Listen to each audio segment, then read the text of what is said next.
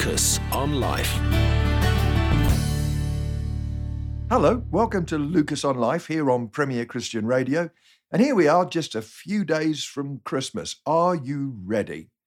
Well, with Parliament debating Omicron restrictions this last week, uproar about parties at number 10, mixed reports on just how lethal the virus is coming from around the globe, and then Deputy Prime Minister Dominic Raab saying that the so-called Plan B should be enough, it all starts to feel so inevitable.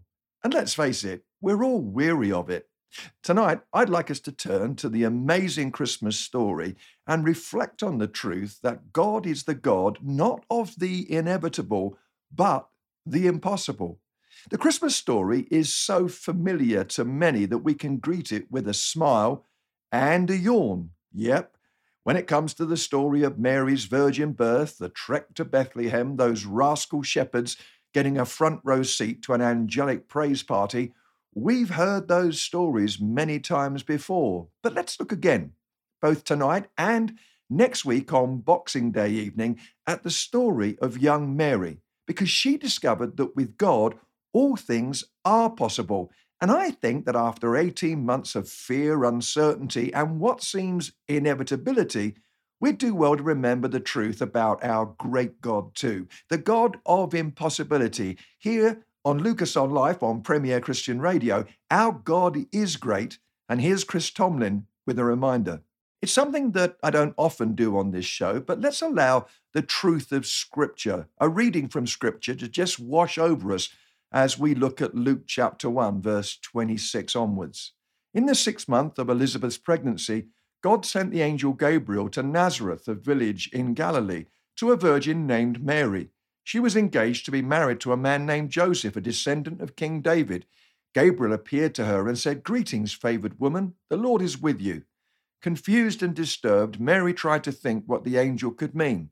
"Don't be afraid, Mary," the angel told her, "for you found favor with God. You will conceive and give birth to a son, and you'll name him Jesus. He will be very great and will be called the Son of the Most High. The Lord God will give him the throne of his ancestor David, and he will reign over Israel forever. His kingdom will never end." Mary asked the angel, "But how can this happen? I'm a virgin." The angel replied, "The Holy Spirit will come upon you, and the power of the Most High will overshadow you. So the baby to be born will be holy, and he will be called the Son of God. What's more, your relative Elizabeth has become pregnant in her old age. People used to say she was barren, but she's conceived a son and is now in her 6th month. For the word of God will never fail." Mary responded, "I am the Lord's servant. May everything you said about me come true." And then the angel left her. God does the impossible. And when I say impossible, I mean outrageously impossible. You see, first of all, we all know that for a virgin to conceive, well, that's humanly not going to happen. The X chromosome for Jesus would have to come from Mary, but the Y chromosome needed to come from God. But then let's think a little more on this if we can, without our minds imploding at this thought. Jesus is and was the creator of the universe, the one, according to the Apostle John, through whom everything that was made was made. He didn't begin life at the moment of conception in Mary's womb. He has always been and always will be. And now, staggeringly, humanly speaking, impossibly, he becomes a tiny speck, an embryo, and then a fetus. And all of this happens to a young girl called Mary, and she was so very ordinary. Looking at Christmas cards this year, I am grateful for the friends who send them, but I get a bit frustrated when, if I can put it like this, people pretty up the nativity. You've got Mary sitting there dressed from head to foot in blue. You never see Joseph on the Christmas card, do you? He's probably out the back putting together a wonky coffee table or something. And then Mary and the baby Jesus are surrounded by grinning cows and donkeys in the soft, moonlit Chanel No. 5 smelling hay. The truth is, it was nothing like this. These were unhygienic conditions. Mary herself was very young. 2 non-biblical sources put her at 14. Another one says 12. Shocking to us in our culture, but back then in that day, you could be engaged at the age of 12. It's very possible that Mary was illiterate, her knowledge of scriptures being limited to what she'd memorized at home and heard in the synagogue, and her life would not be extraordinary. She would marry humbly, never travel farther than a few miles from home, frankly, bluntly, a nobody in a nothing town in the middle of nowhere. Nazareth had a terrible reputation. When straight-talking Nathanael mentioned Nazareth, he said, "Nazareth? Can anything good come from there?" You read about it in John 1:46. The implication was that this place was miserably corrupt. A nobody from nowhere. And yet Mary, this ordinary young woman, was swept into the purposes of God. I don't know about you, but sometimes I just feel so ordinary. Is it possible that I can connect with the purposes of God for God? I don't know about you, but sometimes I just feel so ordinary. Is it possible that I can connect with the purposes of God for this planet? And the truth is, we can.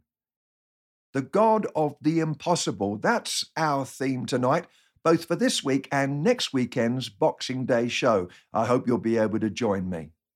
I want us to notice that when the angel Gabriel appeared to Mary, the first news that was given was not about a baby being born, but rather it was about the grace, favor, love of God. God was with Mary and for her. We read, Gabriel appeared to her and said, "Greetings, favored one, the Lord is with you." You see, news of grace came before news of the impossible. If we are ever going to experience the supernatural power, the impossibility of God in our own lives, first of all, we've got to grasp the truth that He's with us and for us. The very foundation of Christianity is that it is good news. That's what the word gospel means.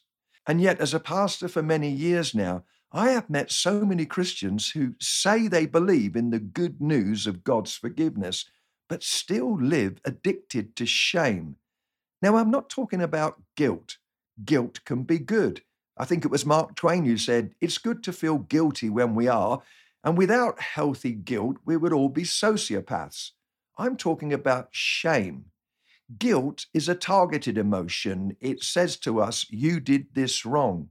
Shame is like a smothering blanket that covers us up and cuts out the light, cuts out the air, and says, "You are no good." Chuck Swindoll said, "Most folks, it seems, are better acquainted with shame than they are with their God." One example of that is the great artist Michelangelo, who lived from 1475 to 1564, surely one of the greatest artists of all time. But he was a socially inept, insecure man. He had episodes of crippling self-doubt and crises of confidence in his own ability. During the painting of Creation Day on the ceiling of the Sistine Chapel, he had a particularly difficult time up on the back-breaking scaffolding. That night, the great man wrote these words in his journal, "I am not a painter." I think he was wrong, don't you? He was temporarily blinded to his own abilities. What we can do, if we're not careful, is we look at the worst of us, the worst days, the worst things that we have done, and then, if I can put it like this, we name ourselves after these days. Mary had to have a revelation of the goodness, the kindness, the mercy, the love of God. As we approach this Christmas day, coming soon, never mind the shopping, let's get a grip on the great gift of God, the gift of His grace. As we're thinking about Mary's response to the angel Gabriel showing up, let's know also that confusion is often part of the journey. In most Bible translations, the angel Gabriel appears and says, "Greetings." But actually, a closer look at that word would show us that a better translation would be rejoice, be joyful. And that's consistent because joy is a theme in Luke's gospel. And later on, Mary would say these words, Luke 1:46-47, "My soul glorifies the Lord, and my spirit rejoices in God my Saviour." You see, the angel said rejoice, And ultimately, Mary's response was rejoicing. She was joyful. But that was not her immediate response, because we read in verse 29 of chapter 1 of Luke, confused and disturbed, Mary tried to think what the angel could mean. The angel says rejoice. Mary got round to it eventually. Let's face it, one of the challenges about Christmas is that it brings the demand that we be happy, be joyful. It is required. It's the season. But for some of us, this time of the year may trigger a bout of the blues, or perhaps ignite a depression that brings back painful experiences. It's not so much that we're dreaming of a so-called white, snowy Christmas. For some, it's a grey Christmas. One survey reported that 45% of those who responded were actually dreading the festive season. Now, why am I talking like this? Is this the Grinch hijacks Christmas? No, I just think we need to be aware that for some of us, this can be quite a sad time. For those who have very little money, the marketing bombardment of Christmas can feel totally excluding.